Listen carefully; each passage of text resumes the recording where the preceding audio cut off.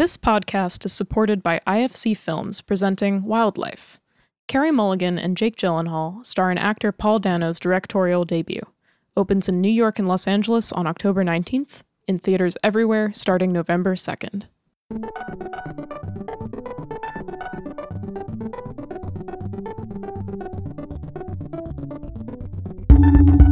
Hello and welcome to the Film Comment Podcast. My name is Michael Koreski, and I'm the Director of Creative and Editorial Strategy at the Film Society of Lincoln Center and a frequent contributor to Film Comment. It's unfortunate that when we talk about the hard-boiled or rough-edged American movie makers of the 1950s, so few people mention Ida Lupino. Though she was perhaps even better known as a movie star from her days at Warner Brothers, she was a groundbreaking director, writer, and producer of independent features. Thankfully, Lupino is getting her due at a series currently running at New York's Film Forum. To talk about the tough and singular pleasures of her films, Film Comment Editor-in-Chief Nicholas Rapold sat down with critics and FC contributors Farran Smith Nehme and Sheila O'Malley. Let's go to their conversation now.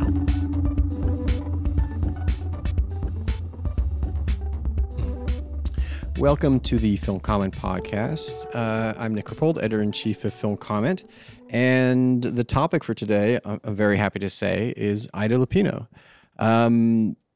I'm trying to think how much the magazine has written about her, and I don't want to think about that too much because I think it's sometimes been, unjustly oblique. And fortunately, we have a great opportunity now to talk about her because Film Forum is doing a series on the centenary of her birth. Yes. Okay. Yes. And that's actually happening now. And it seems like a great opportunity just to kind of run through her work, which is, spans both directing and acting. And she's a pioneer, and we'll talk about all of that. But without further ado, I just want to welcome my two esteemed guests, namely. I'm Farran Smith Nehme. And Sheila O'Malley. You. And I wonder if we could begin just with a little kind of thumbnail sketch of Ida Lupino. I think she's kind of like she's a name many people know and probably see as an actor, but maybe aren't as aware of as a director. Farran, if you want to. Well, she was born in 1918 in England. I'm not sure of the exact location. It might have been London, into a theatrical family that, pushed her into acting and theater at a very early age. She memorized a lot of Shakespeare. She would put on backyard theatricals and things. And as soon as she became old enough to sort of play ingenue roles and the like, she started doing theater pieces around England. And eventually she came to Hollywood. She was very pretty. She was blonde when she started out. She had some musical experience, so she did some musicals and things. But, she was sort of drifting around Hollywood, like a lot of starlets, not really getting a lot of good parts. And then towards the end of the 30s, things kind of started happening for her. She made a movie for William Wellman called The Light That Failed that showed her off to very great advantage. She had a movie called They Drive by Night for the great Raoul Walsh, where she kind of shows up halfway through and walks off with the movie, even though Humphrey Bogart and Ann Sheridan and George Raft are in it. Lupino just steals it. And so after that, people being able to see what she could do, she found herself playing a lot of sort of similar parts, very often tough women, but also, women with an inner fragility, or women who had just been really buffeted by life. In several of her films, she, attempts suicide. In at least one of them, she succeeds. She's so with that kind of on-screen personality, she shifted into noir, and in the late 40s really quite well, and made some very good, outright noirs and noir-esque melodramas and things.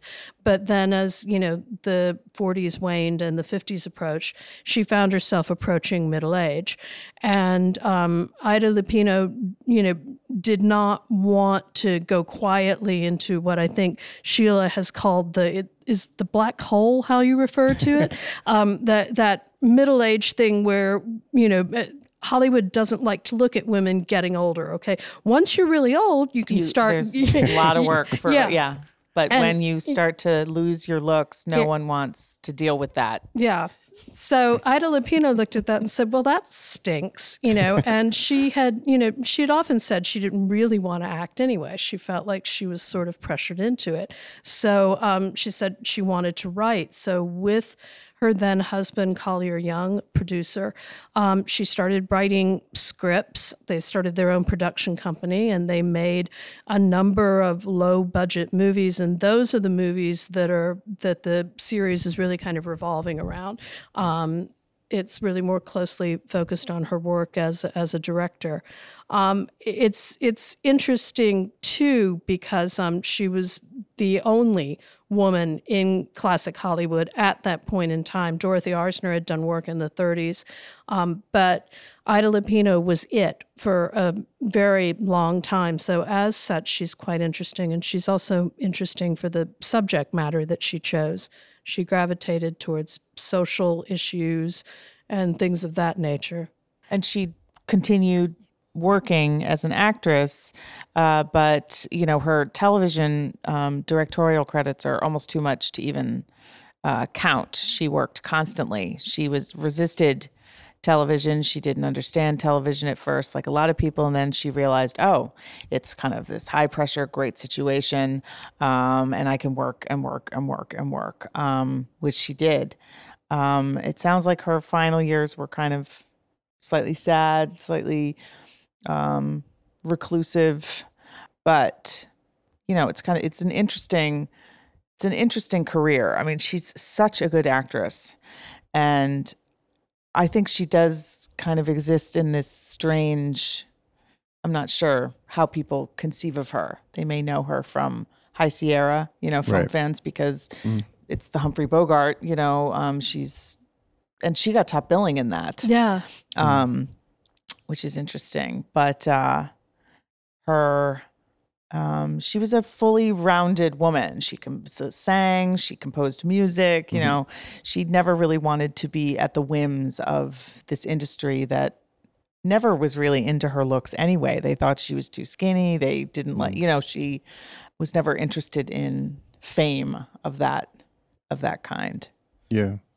I mean, one film that I think is kind of prominent in this series at Film Forum is The Hitchhiker, which they kind of more or less open and close with, it looks like. So, I mean, it's kind of, I guess it's sort of easy to see why.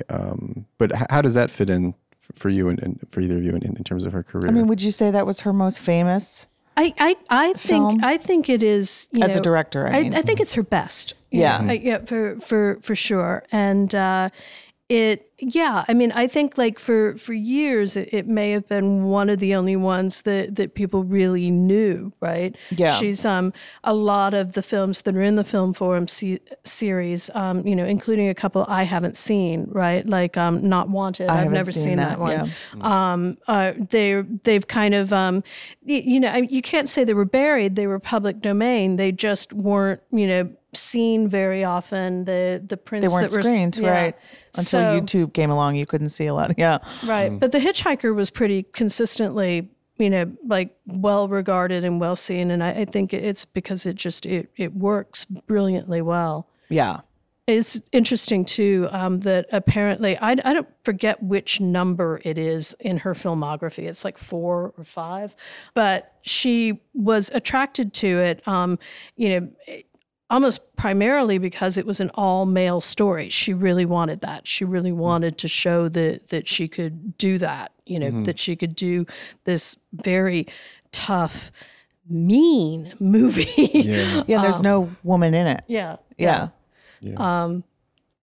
So that's, I mean, it's from the beginning, it's a just pretty grim and lean, and everything about the way it's shot as well is constantly drawing you into the menace in a very like face-to-face way.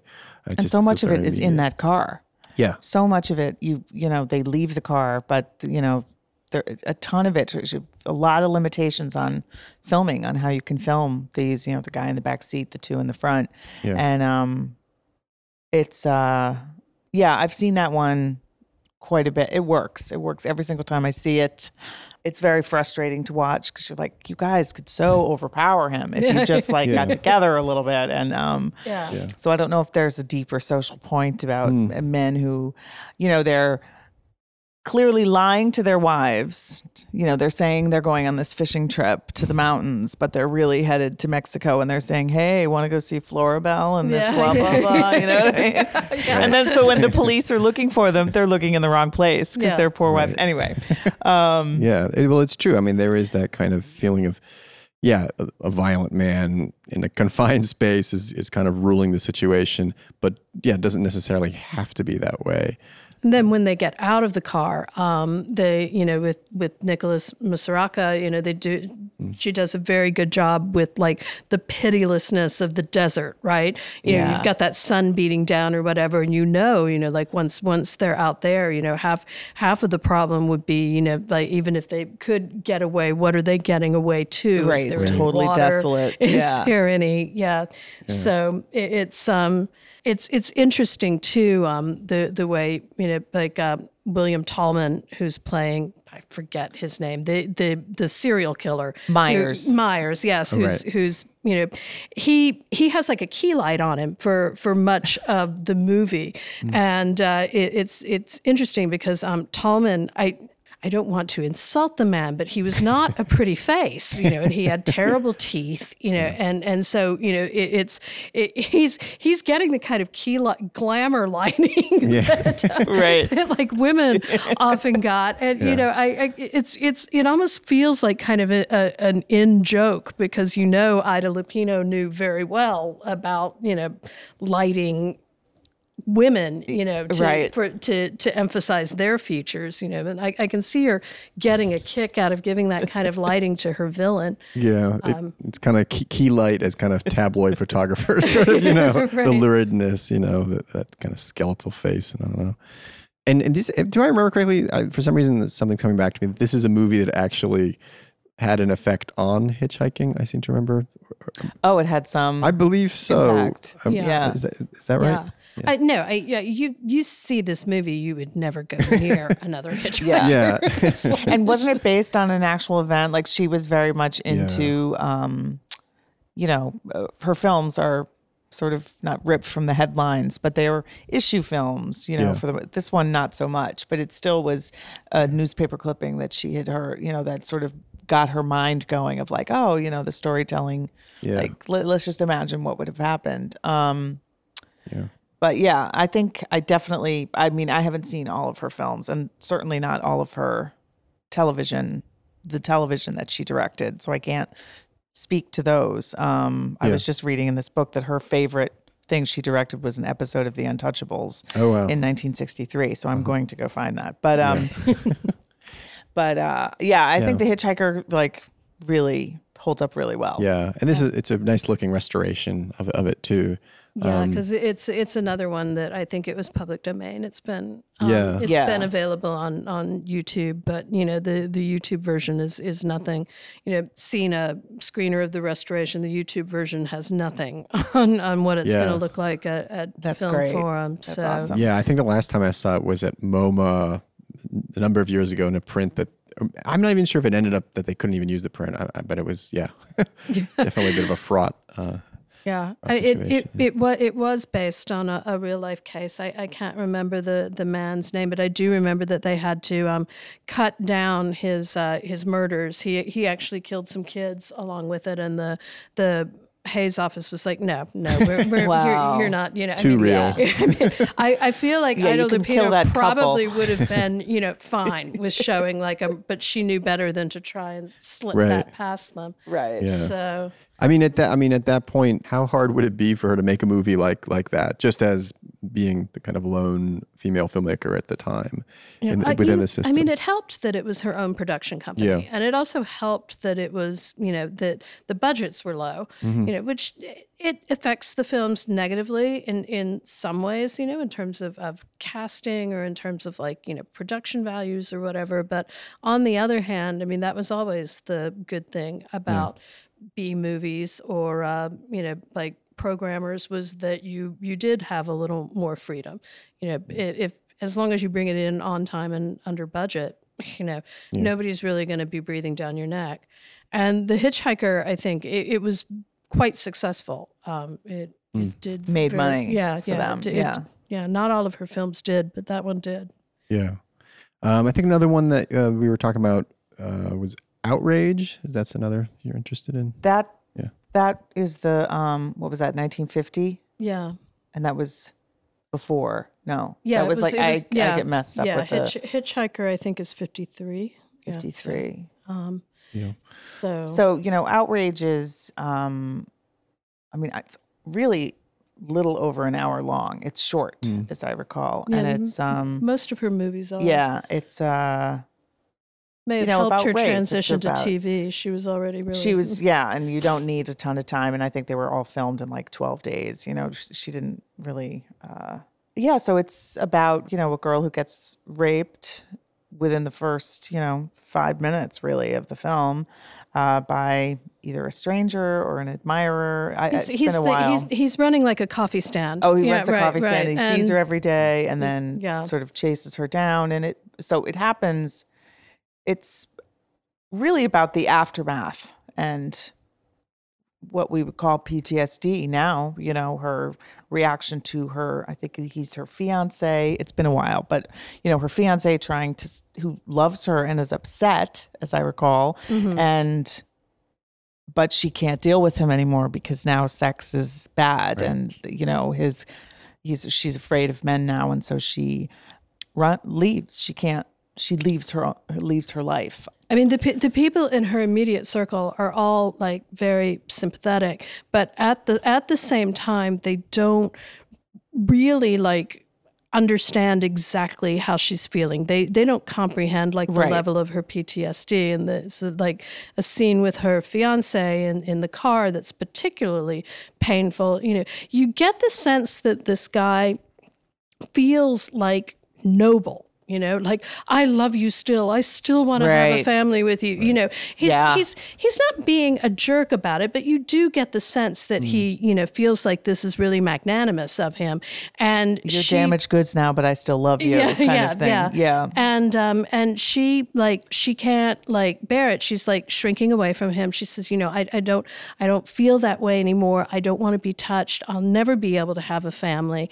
And he, starts getting angrier and angrier and starts yelling at her, which is, it's you're cringing. It is the worst possible thing he could be doing. And then she gets out of the car and he chases her. Yeah. And then you're really oh my God, you nincompoop. What are you doing? Right. And he grabs her. And you can see, I mean, Mala Powers was a good actress. She was not a great actress, but she really gets this moment. Yes. She really gets the girl's physical terror. And her, feeling that everything around her is different and harsher and darker now. Yeah. Yeah. So I mean, I was also looking at this movie in the context of there had not been very many Hollywood movies that dealt with rape at all. And if it did, it was implied, the same way all other sex was implied. So 1948, there had been a movie called Johnny Belinda, for which Jane Wyman won the Oscar. It's directed by John Negulesco. It's about a deaf-mute young woman who is raped and becomes pregnant and decides to keep the child. And I mean, it would be really interesting to put these two movies on on a double feature at some point. Johnny Belinda is like a big budget production. It's very different, but it goes the filming.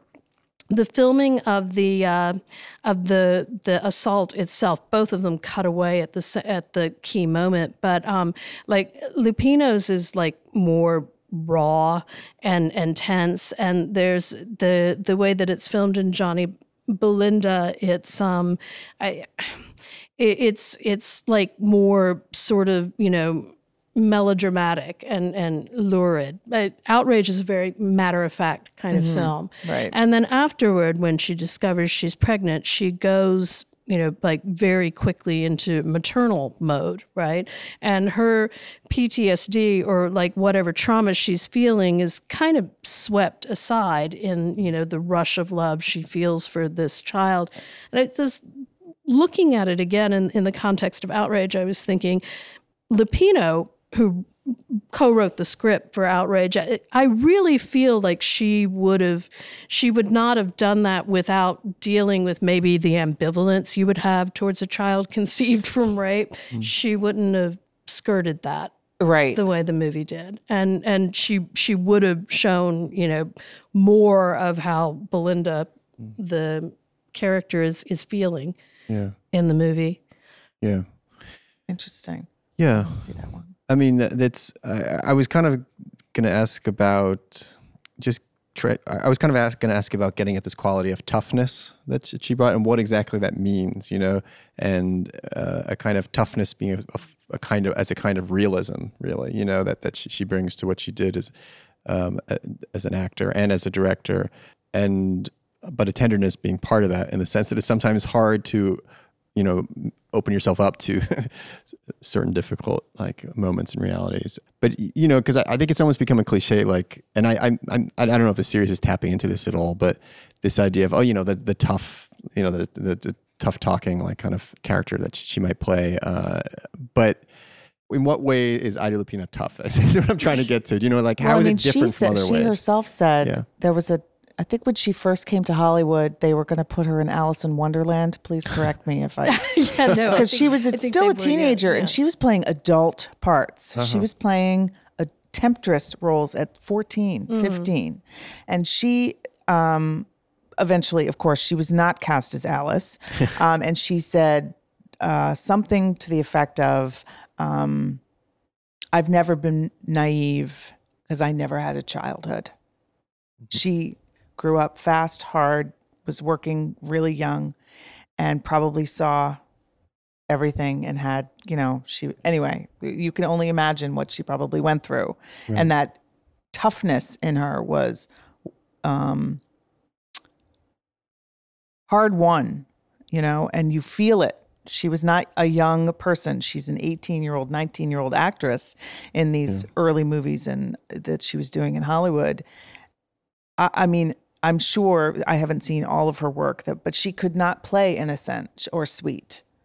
There was she could play deeply feeling, and part of why High Sierra works so well is this tough girl who says over and over again, I escaped my drunk dad, and then I was a dime a dance girl, and I escaped that, and I've been pawed my whole life. All of her characters definitely have that sexualized young kind of, I've been dealing with men wanting me for, which gives you a kind of jaundiced, I don't know if it's cynical, but no one's really up to any good. I can't trust anything, which I think served her well as a director. She's a clear, cold eye. She was not a sentimental person, which you can see in Outrage for sure. And in Hitchhiker, if you think about it, it's, I don't know. That's... I mean, in The Hard Way, which is screening in the series, which is one of my favorite Lupino movies, she plays a young woman who's growing up in this coal town. The opening shot is like magnificent James Wong Howe shot of this, the grimiest, ugliest, most polluted coal town you've ever seen. So right away, you know why she wants to get out. That she's the older sister to Joan Leslie. And for whatever reason, she senses that she's not going to be the one who makes it on the stage or whatever, but Joan Leslie can sing and dance, and she's pretty, and, she's got this, kind of winsomeness that really appeals to men. So what you see through this movie is Ida Lupino pushing Joan Leslie into this career. Like, you're going to make it for both of us. You are my ticket out of here. And I feel like, given that Ida Lupino was kind of pushed into a stage career or whatever, there's a lot of her in that movie and in that role. It's supposed to be sort of a take on Ginger Rogers and her mother. They offered it to Ginger Rogers. She was like, no, I don't think so. I lived it. But yeah, Lupino brings like a really unique quality because, the flip side of her toughness is also, more than vulnerability, like a brittleness, a sense that, if you hit her with a hammer, she'd shatter and cut you in the bargain. Is in that movie, you see her at her like lowest ebb, right? Things do not go well for her, and you see her. I don't want to spoil it, but you definitely see her come apart at the seams, and that's also something that you see consistently in a lot of her best roles. That the tough woman, who like finally. I mean, They Drive by Night is like the classic example. You could look at that and say, and just her spin on the tough woman, the sort in that. Especially is, she, like you say, she steals it and she makes it look like easily, like I am strolling into this movie halfway through it and I am just good luck. Yeah. Good luck with, being remembered. But, I'm taking the jacks, I'm taking the ball. And that's a good point because the about her brittleness, that the toughness is actually hiding a broken, like, it's scar tissue over brokenness. And that's what, when she comes on for that courtroom scene and They Drive by Night. And I remember, because I saw that movie, I had already sort of heard over and over people referencing that scene. I saw it relatively late in my, within moments, I'm like, oh, this is why everyone talks about that scene. This is why everyone has talked about this scene. It's complete madness. There is no vulnerability. She's got this jangly, jittery quality to a lot of her best performances. This feeling that like her nerve endings are all right there on the surface. And I really love that in her movies too. The Light That Failed, which is early, but also shows that, and she's in the shadow of Bette Davis as well. At Warner Brothers and at other, she's taking these parts that she was sort of promoted as the next Bette Davis but she has her own thing with these kinds of roles. Yeah. That doesn't feel so common to be able to have that kind of jangliness, as you put it, because so often. You have to have it. Yeah. You have to understand what toughness is covering up. And it's not always a heart of gold. It's not always a mush ball. Right. It's often, she needs in They Drive by Night. My take on it is that her sort of love for this George Raft character is really all in her head. I don't think they've ever had any. No. There has been no relationship. No. It's not like she's, trying to get back with him. Like and so her toughness and her absolute contempt for every time her husband touches her. She is so revolted by him. And she'd probably end up being revolted by the George Raft character too. There's something, there's something wrong with this lady. She's a woman who uses sex, but at no point do you get the sense that she enjoys sex. I don't think she enjoys it at all. And she maybe the fantasy is that this, the feelings that she has for George Raft, like when she says to Anne Sheridan, you don't know what it feels like to love somebody. Yeah. Like she completely thinks what I'm feeling is so much beyond your little, she's so good in that. Yeah. She's so good in that. This podcast is supported by IFC Films, presenting Wildlife. Carey Mulligan and Jake Gyllenhaal star in actor Paul Dano's directorial debut, based on the novel by Richard Ford. USA Today raves Wildlife is exquisite, with Mulligan giving an awards-worthy performance that crackles and flares. Wildlife opens in New York and Los Angeles on October 19th, in theaters everywhere starting November 2nd. What else is in the series as well? That Farran, I think you were mentioning The Man I Love is another highlight of it. Oh yeah, it's probably my favorite performance of hers. It's Raoul Walsh again, and she plays like I think really the most lovable character she ever played.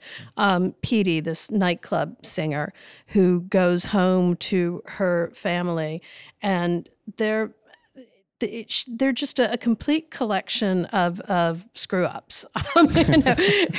Everybody is messing up their life in a different way, and Petey's the only one with her head screwed on straight.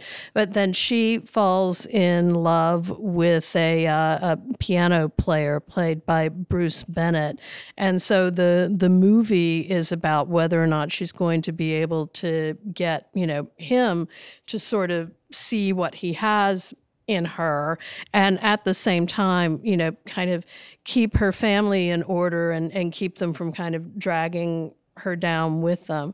I mean, I think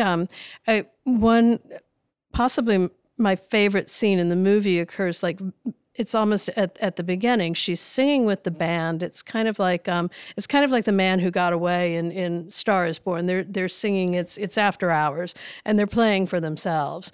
And she's just kind of going along with the music or whatever. And at one point, she's smoking while she's singing.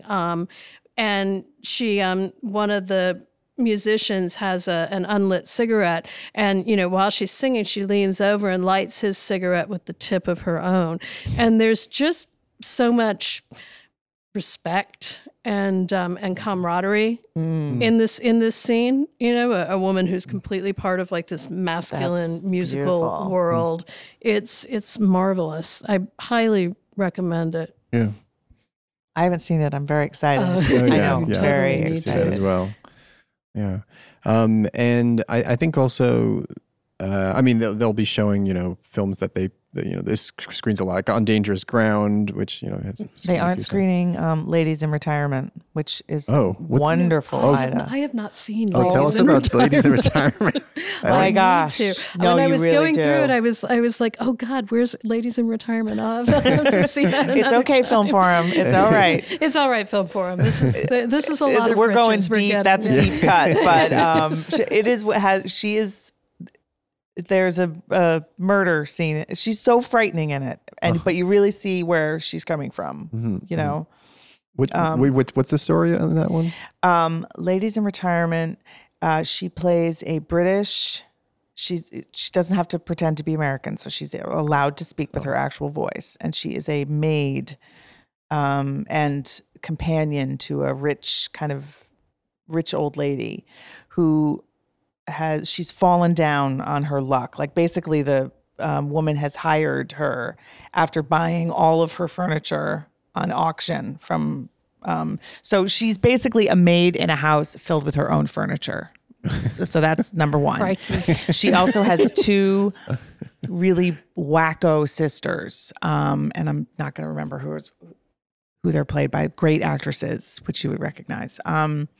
who continue to be thrown out of every boarding house because they're insane and they are messy and they like take home dead birds and collect twigs and all this kind of stuff. You have to see it. And I'm feeling so bad that I have no. And poor Ida Lupino is the responsible sister who's constantly getting letters from like the policemen in London going, your sisters are out of control. Handle them. So she basically swindles or lies a little bit to get her sisters to come stay in this house with where she works.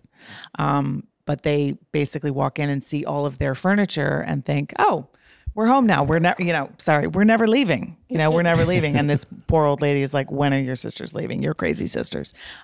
Anyway, and Ida Lupino is young in it. I mean, she's a young actress. They didn't want to cast her because she's supposed to be, it had been a Broadway show. I'm not going to get all of the details right, but, it had been a famous performance by a woman in her 40s, an actress in her, so it was like, but like I said before, she had an old quality. She read as very mature, and they filmed her so she doesn't look good. She's got a big, tall Victorian kind of pompadour. She's super, super thin and this, high.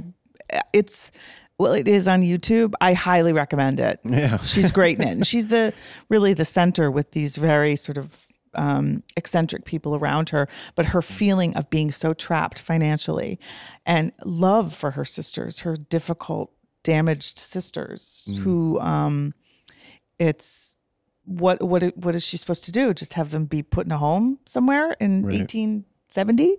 She wants to take care of them and it's not fair. Anyway, she's amazing in it. So yeah. This is one people can self curate program. I highly recommend it. Yeah, yes, definitely. And let's see what else is in the series. Moontide. We wanted to talk about Moontide a bit, right? I love Moontide. Yeah, I'm very fond of it too. So where does that one fit in for Lupino? She was a star. It was 1942, I think. Mm-hmm. The movie did not do well. It was a vehicle for Jean Gabin. Oh, right. He was going to be a superstar, and it didn't end up happening. When you see it, you can kind of understand because his English is not that great. No. The mood and the vibe is so rich in the film. It's a moot tone poem to a foggy seaside. And it's interesting because you were talking about how she didn't play innocent, but in this movie, her character is kind of she's a coded prostitute. I mean, you conclude that, and when you first see her. Actually, she's like this tiny figure walking into the water. She's trying to kill herself. Jean Gabin fishes her out. And he of course winds up taking her home. But their interaction, he's Jean Gabin. He's like a mass of animal magnetism. But you feel, you can't call it innocence because she's been pounding the pavement, but it's, I guess, sweetness, soulfulness. Yeah. She feels safe with him. Yeah. And she takes to safety. Yeah. It's like he creates in this little bait shack that he lives in. And he's a wild man and a blackout drunk and maybe a murderer, you don't know. And he hangs out with a bunch of crackpots, and his best friend is a closet case who is insane. Yeah. It's Thomas Mitchell, who is in love with him and is like, who is this suicidal dame who's taking away my best friend? Yeah. So it's a lot, but in that one room on floating in the bay, she flourishes in the sense of safety that he provides, which is, it makes you feel it's fragile. You feel the fragility of it, that someone's going to ruin it, which is the Thomas Mitchell role. He's like, this is not gonna, I'm going to rape her and break her back. Yeah. Right. It's really out there. I was interested in the way her acting when Gabon gets her this very revealing dress, that's like worn by this woman that he knew, is like hung out at the local bar, and she clearly doesn't like it. It reminds her of bad old times, but she wears it kind of to please him. But while she's wearing it, who should show up but Thomas Mitchell, who's in full dress meltdown lunatic mode, and the way that Lupino physically acts it, you feel how vulnerable she feels in this dress, like that has like a cutout, right? Cutout up top and cutout in the midriff. You know that she feels almost like she's having an argument with this very dangerous person while she's half naked. It's very frightening. Yeah. Very frightening. And really great acting on her part. Yeah. So, because she could definitely do vulnerable as well. in On Dangerous Ground, that's another one, where she's playing, blind, which she does very well. She has the physicality of being blind very well. But you sense through her physical vulnerability of not being able to see, and her, frantic efforts to protect her brother. So yeah, and that I love that movie, that because it's, in some way it's kind of like such a hackneyed object of like sympathy, potential sympathy, the kind of helpless blind person. It feels like a Carol Burnett sketch. Yeah, right. Yeah, but I love the way that she's able to ground it in like the actual like lived experience of that. And that within the context of the like Nick Ray romanticism, that almost like supercharges that, because there is such a core of realness to it, the way she does it. But I feel like we've run through quite a few of these films already. I just wanted to mention, though, Sheila wrote about Thomas Mitchell in Moontide for a past issue of Film Comments. So for further reading, you can track that one down. And Roadhouse. I guess we haven't talked about Roadhouse. Roadhouse. Sheila wants to live in the Roadhouse. I love that Roadhouse. I love how you can always hear bowling balls. Yeah, that's true. Yeah, I like that. Love scenes are happening. You can hear, and how she pretends she doesn't know how to bowl in her short shorts. Come on, with her little blonde bangs, which I think Celeste Holm makes a joke, something like, we have the same haircut or something. They look exactly the same. Yeah. So what is that? 1948, right? She's still a young woman when you think about it, but she comes on like a, Broadway, like she's been around the block a bazillion times. I think you see her she puts the cigarette on the side of the piano, like her lit cigarette. Yes. Yeah. And it's like a thing, like, I won't be here long. I'm just gonna put this here so I can deal with this. Right. And she sings one for my baby, I think, one for the road. Mm-hmm. She sings a couple songs and her voice it brings vocal fry to another. It's not even fry. It's literally, she just talks like this. There's no, and it's riveting. I think it's riveting. Yeah. And Celeste Holm makes a crack, like, she doesn't even have a voice. Like, there is no voice there. Right. Yeah.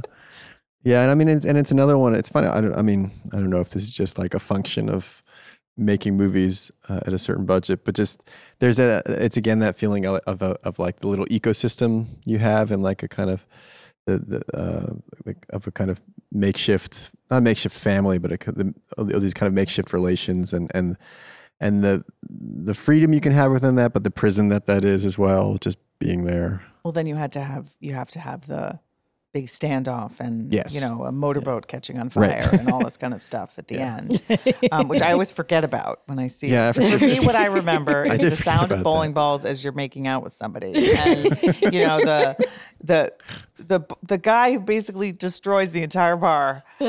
He's like she's singing and he's getting closer and closer. And it's interesting. There's a guy in front of him who's trying to say, give her some space. He keeps saying, get away from her, but he can't. And so he then attacks her and then begins to just hurl bottles around like he's King Kong and destroys the bar. But yeah, I mean, I don't know what the point of Roadhouse is, but I find I like all of those people. I like Cornel Wilde. I like Richard Widmark. I like watching them work.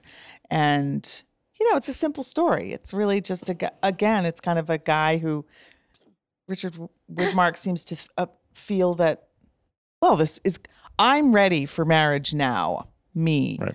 And so clearly she's going to be into it. Yeah. And how dare she fall in love? This woman who's never been in love, how dare she make her own choice and suddenly choose to love my friend? Yeah. That's really the story. Suddenly, motorboats exploding, but you have to end it somehow. But I like the mood of it and I want to go to that Roadhouse and stay in the Antlers Hotel. Yeah. Well, what else can we cover about Ida Lupino? I mean, one kind of question I always kind of want to mischievously ask when a series is kind of doing the work of, putting a showcase for a particular, not overlooked, but less appreciated or should be appreciated more. What did she bring that we could use today? Do you know what I mean? Among our actors and directors now. I mean, as a director, I think her kind of unadorned, blunt realism, her refusal in her movies to pretty anything up, is something that I see a lot, in American indie movies, but it's hard to do it with the kind of impact and intelligence that she brought to those films. I think another thing I really admire about The Hitchhiker is how well it's paced. It's 70 minutes. It feels longer than that because my God, it's agonizing. It is. It's really, really. I actually thought about The Hitchhiker while I was watching Burning, right? Because it was that same strenuous. Oh my God, how much longer is but not in a bad way. Yeah, in a suspense, tension building kind of way. Yeah. And as an actress, I mean, I think that there's a real kind of existential truth to what she brings to these characters, and they're often really out there characters. Like Bessie in The Light That Failed. That's a completely fantastical character, this evil Cockney model, and she makes her live, and she could do that with any number of characters. I mean, she's also very good in The Seawolf.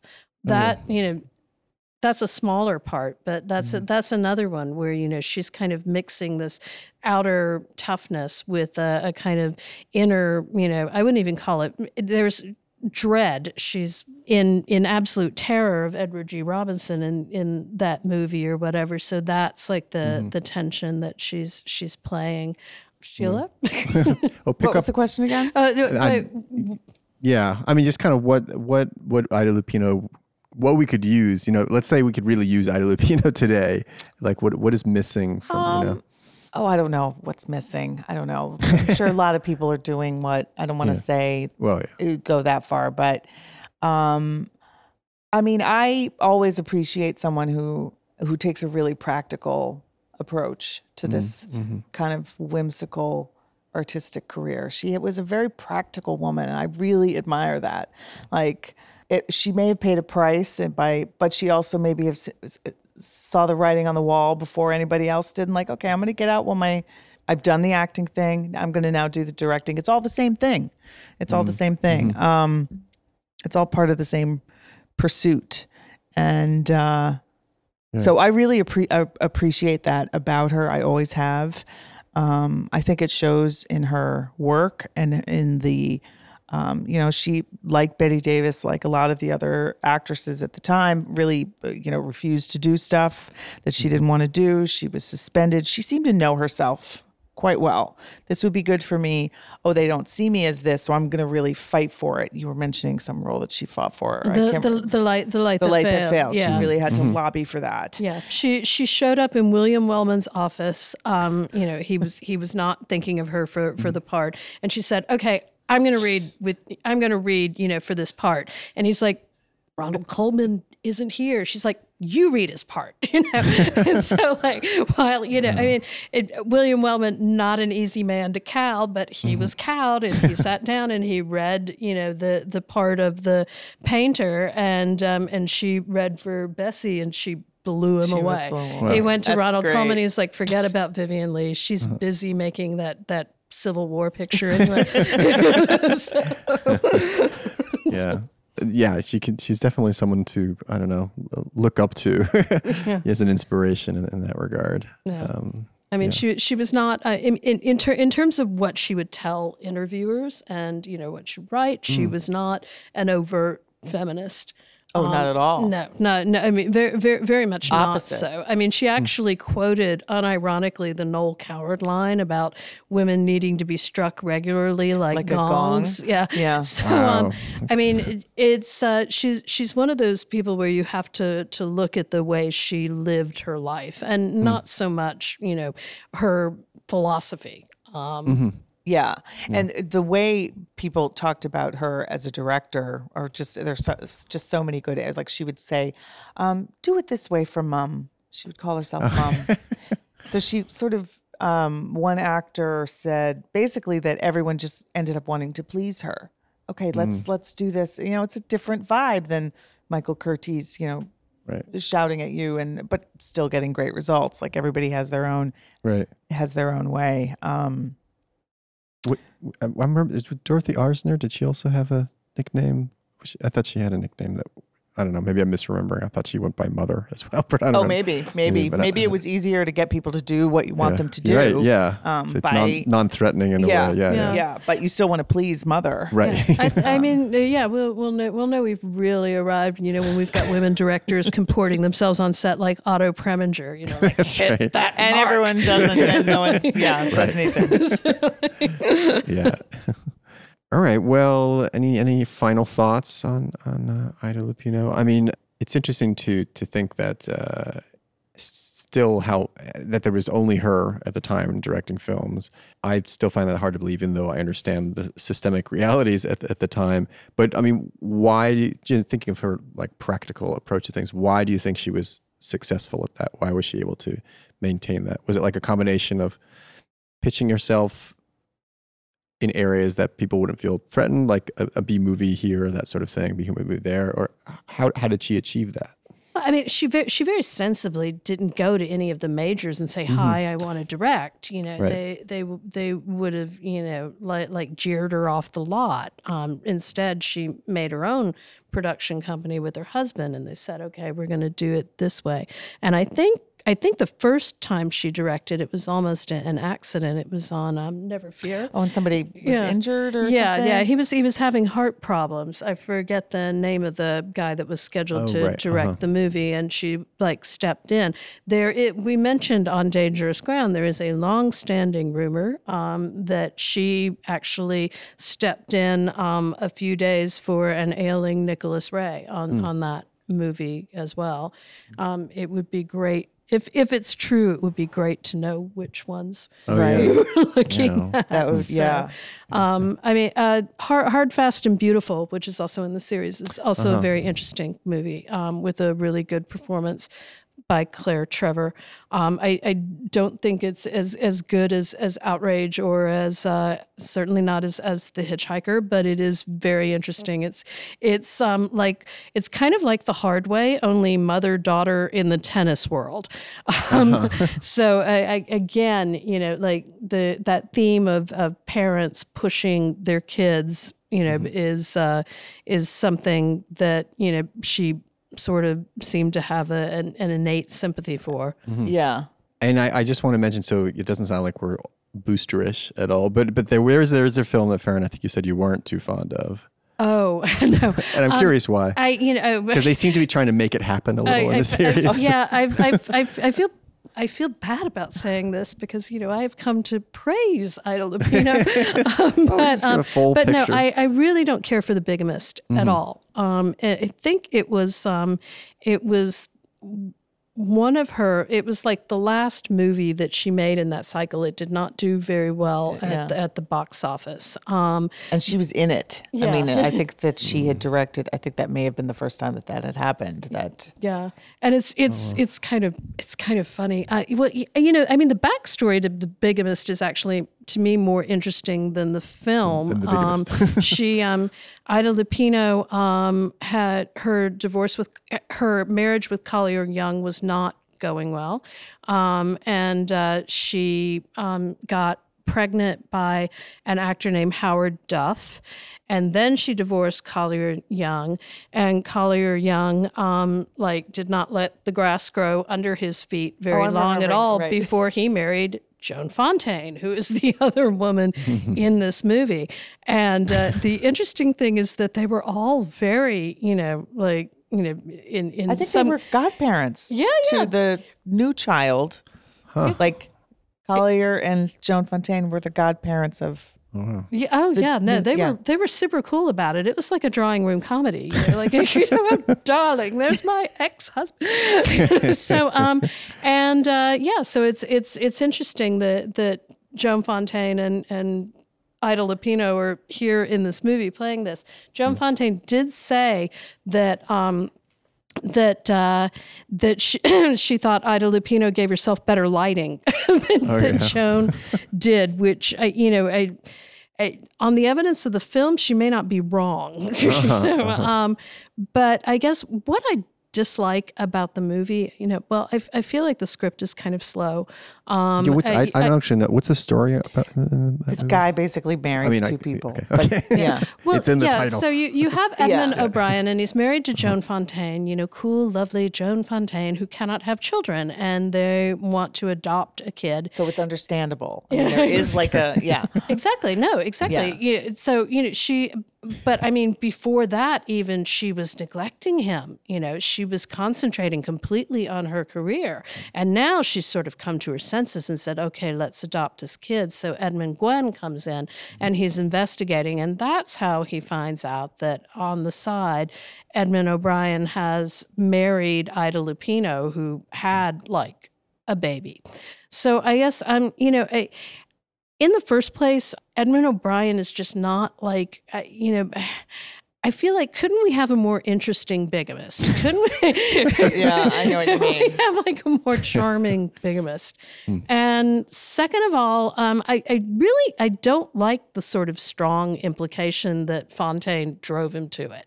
That's not just me. You get that feeling from the movie. Yeah, I actually don't. I haven't seen it in a long time, but I don't really actually remember much of it. I remember the Chinese restaurant where Ida Lupino, where they meet up with, like that.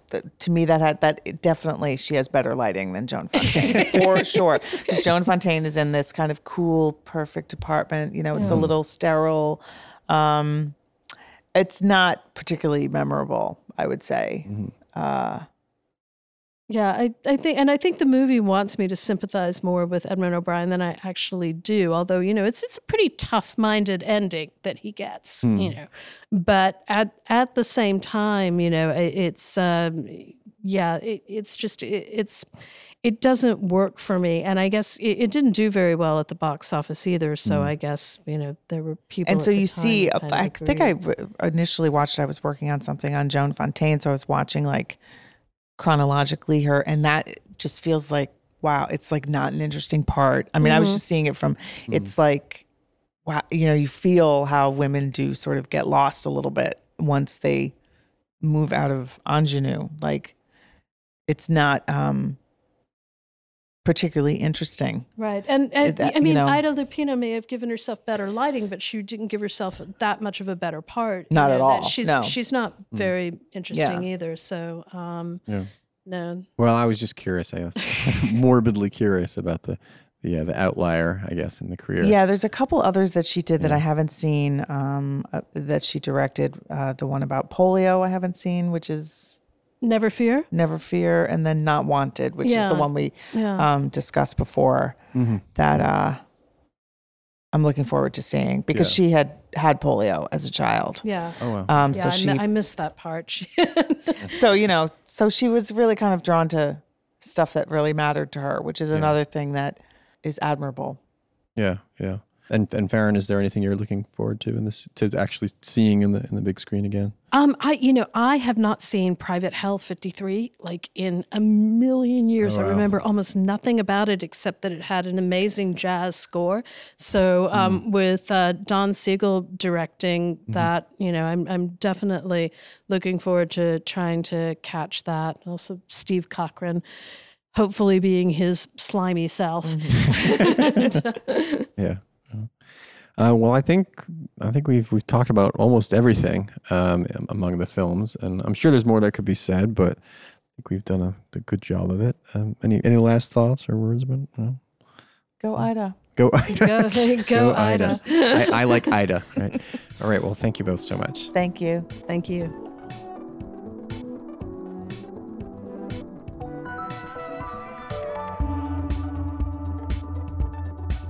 You've been listening to the Film Comment Podcast with music by Greg Einge. You can subscribe to this podcast on iTunes, Google Play, or Stitcher. Film Comment is a bi-monthly magazine published by the Film Society of Lincoln Center. Since 1962, Film Comment has featured in-depth features, critical analysis, and feature coverage of mainstream, art house, and avant-garde filmmaking from around the world. Visit us online at filmcomment.com to purchase a print or digital subscription to Film Comment. Or check out our app, available on Android, iOS, or Kindle.